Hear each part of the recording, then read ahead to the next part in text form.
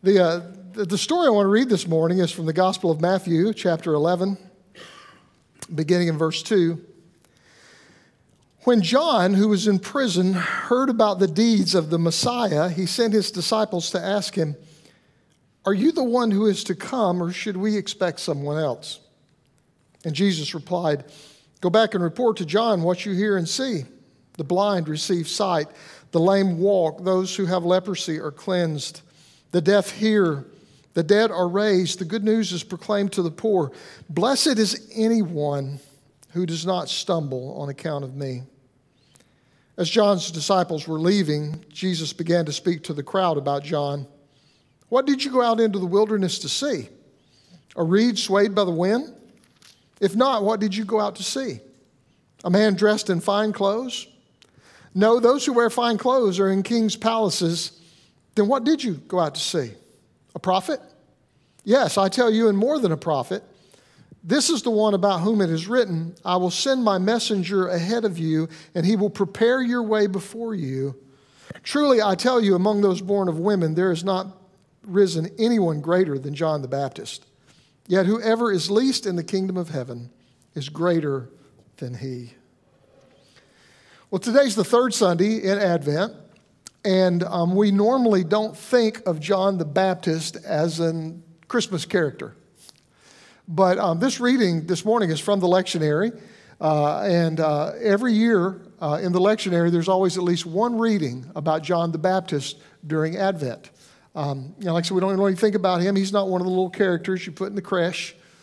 But the reason there's always a reading about John is because Advent is a time of preparation, of preparing ourselves for Christmas. And John is the one who came to prepare the way for the Messiah. So there's always a reading about John.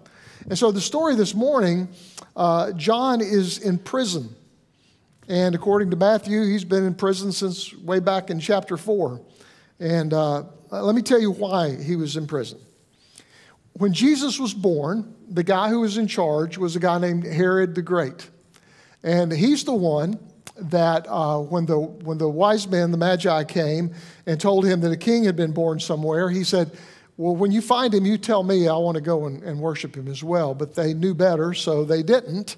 And then Herod the Great is the one who had all the infants killed just to try to make sure he wiped out this new king.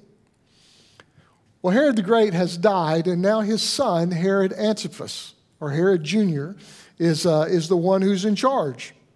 So Herod the Great is in charge when Jesus is born. Herod Antipas is in charge while Jesus is an adult. So there was another son named Philip, and Philip married a girl named Herodias, who happened to be his brother's daughter. So Philip married his niece. Now, Philip's the odd man out because he's the only one in the story who doesn't have Herod in his name. After he married his niece, then his own brother, Herod Jr., Herod Antipas, he somehow wooed Philip's wife away from him, and he married her, even though she's his niece as well. So here's the thing. You got one brother who steals the other brother's wife, who is the niece to both of them. Now, I'm from Alabama, and this makes me cringe. It kind of begs the question in Herod's family, if you get a divorce, are you still cousins? So now John the Baptizer was not good at placating spoiled rich rulers and their children.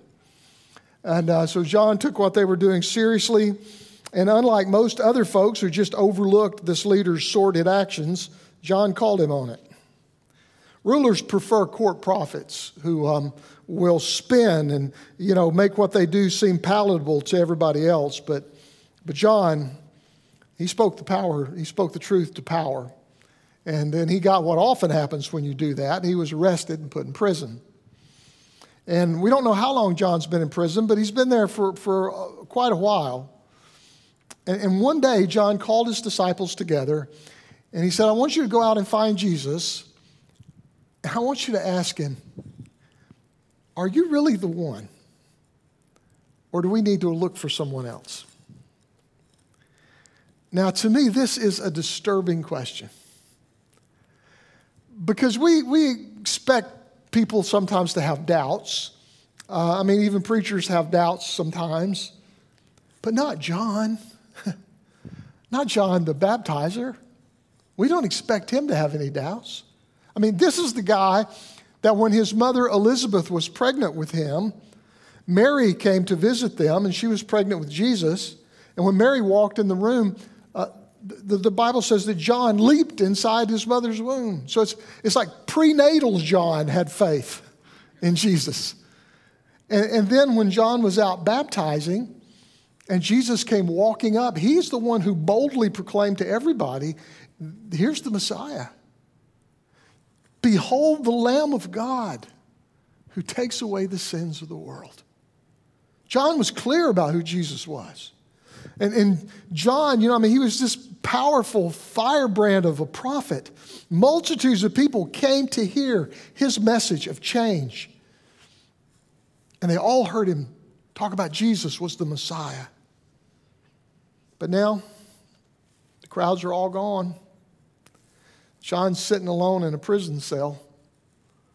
And Jesus doesn't seem to be doing anything about it. And he starts to have some doubts. There he is. He's done everything he's supposed to do, and now he's rotting away in prison. And Jesus is free. Jesus is out there teaching and healing and doing all that stuff. But, couldn't Jesus say something to Herod or say something about Herod? Couldn't Jesus send an angel or do something to get John out of prison? John had been praying for freedom, and the Messiah is supposed to bring, freedom to the captives. But John's still in prison. And maybe John feared that if Jesus didn't do something soon, things were going to get worse, which they did.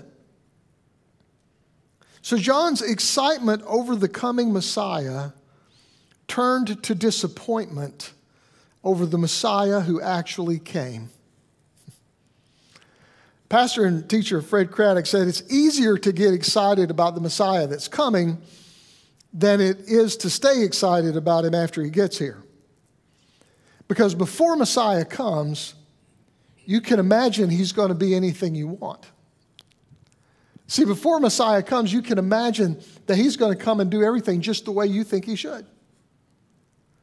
Before he actually comes, you can think that when he gets here, he's probably going to agree with you on everything. Theology and politics, he's just going to tell you, hey, you're right, you got it all down. But once he gets here, then all that's gone. And we're stuck with the Messiah who actually came, not the one we were expecting or necessarily even the one that we wanted. And so this is one reason that I think people get so excited about or fixated on the second coming of Jesus. Because when he comes again, this time he can do all the things we expected him to do the first time. This time we can imagine that he will come in might and power and defeat all our enemies like we expected him to do the first time. And we can still relish our dreams of might and power and all those things that we expected the Messiah to do, but he never did. The Messiah was supposed to be mighty and was going to come with power and glory, and then there was Jesus walking around telling people to be good to those around them and love those who hate them. The Messiah was supposed to wipe out the enemy, and there was Jesus going around telling everybody to turn the other cheek and to love their enemy. And then later on, when they nailed him to a cross, instead of coming down off that cross in power and giving a little payback, he just hung there and said, Father, please forgive them.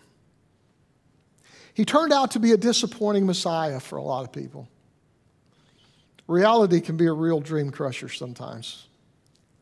You get so excited when you plan your wedding. You pick out all the flowers and the dresses and the tuxes. And it's exciting to imagine how it will all look and smell and feel the day you get married.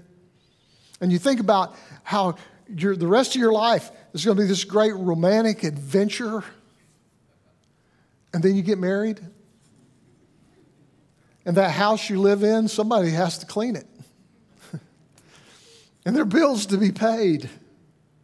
And even if you have a great marriage, it's not what you imagined. The reality is different than the dream. And it's like that when you're in college. I mean, you can't wait to finish your exams and graduate and get a job doing something that matters and make a lot of money, right? And you, maybe when you graduate, you do get a job that is important, is about stuff that really matters, and maybe you do make a lot of money. But then you still find out there's some things you have to do in that job that you really don't like. And there's stuff about that job that's hard that nobody told you about. It's like that for preachers too. You're 17 and you tell other people that you feel God is calling you to be a pastor. Great. Be a pastor, they said. It'll be fun, they said. And you envision that one day you're going to get to help people make a commitment to God that will change their life, and that you're going to get to help people grow in their faith, that you're going to get to help people get involved in ministering and reaching out and touching the community and making a difference around them. And you do. You get to do those things. But nobody tells you also got to deal with the people who are mad because the carpet's the wrong color. You know? They don't tell you that part. And the reality is always different than the dream. And that's how John felt. He dreamed of the day when Messiah would come. He would come and set everyone free. He would heal the sick. He would bring salvation. And Jesus came and he was doing all those things, except he wasn't doing them for John. And the reality of it all was hard as John sat in that prison cell by himself. And he began to doubt. Because John wanted a Messiah who would set him free and get him out of prison. And that's not the Messiah he got. So what do you do when the Messiah you get turns out not to be the Messiah you wanted? What do you do when God doesn't answer your prayers the way you wanted God to? What do you do when Jesus challenges our long-held beliefs and prejudices? What do we do when Jesus doesn't fit neatly in that little box we made for him? What do we do when the Messiah we get is not the Messiah we were expecting? Well, John sent his friends to ask Jesus, are you really the one? And the answer Jesus gave was, go and tell John what you see and hear. Tell him the blind see and the lame walk. Those with leprosy are cured. The deaf hear. The dead are raised. And good news is being preached to the poor. But the real question underneath that John had was, if you're really the Messiah, why am I still in prison? Why haven't you released me yet? And Jesus knew that.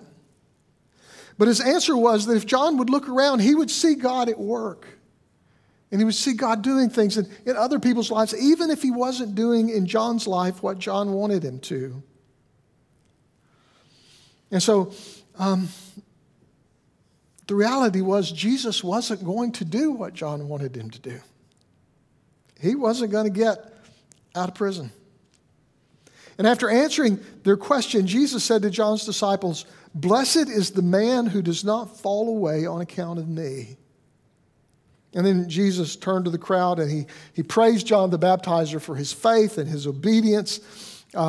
He explained that John was indeed the fulfillment of that Old Testament scripture that said the one who will, like Elijah, who will come and prepare the way for the Messiah. Jesus said he is that, and he is a great man. And Jesus was convinced that John, even in his doubts, would not fall away on account of him. Blessed is the one who does not fall away on account of me. That is a strange beatitude. Why would anyone lose faith and fall away on account of Jesus? Yet people do fall away on account of Jesus. People fall away on account that Jesus doesn't always do what we want Jesus to do. People fall away from God because God does not always answer our prayers the way we want God to answer them. I knew a man once who started coming to church, and he made a commitment to God. He was baptized. He was trying to turn his life around. And the reason he came to church in the first place was because his marriage was falling apart.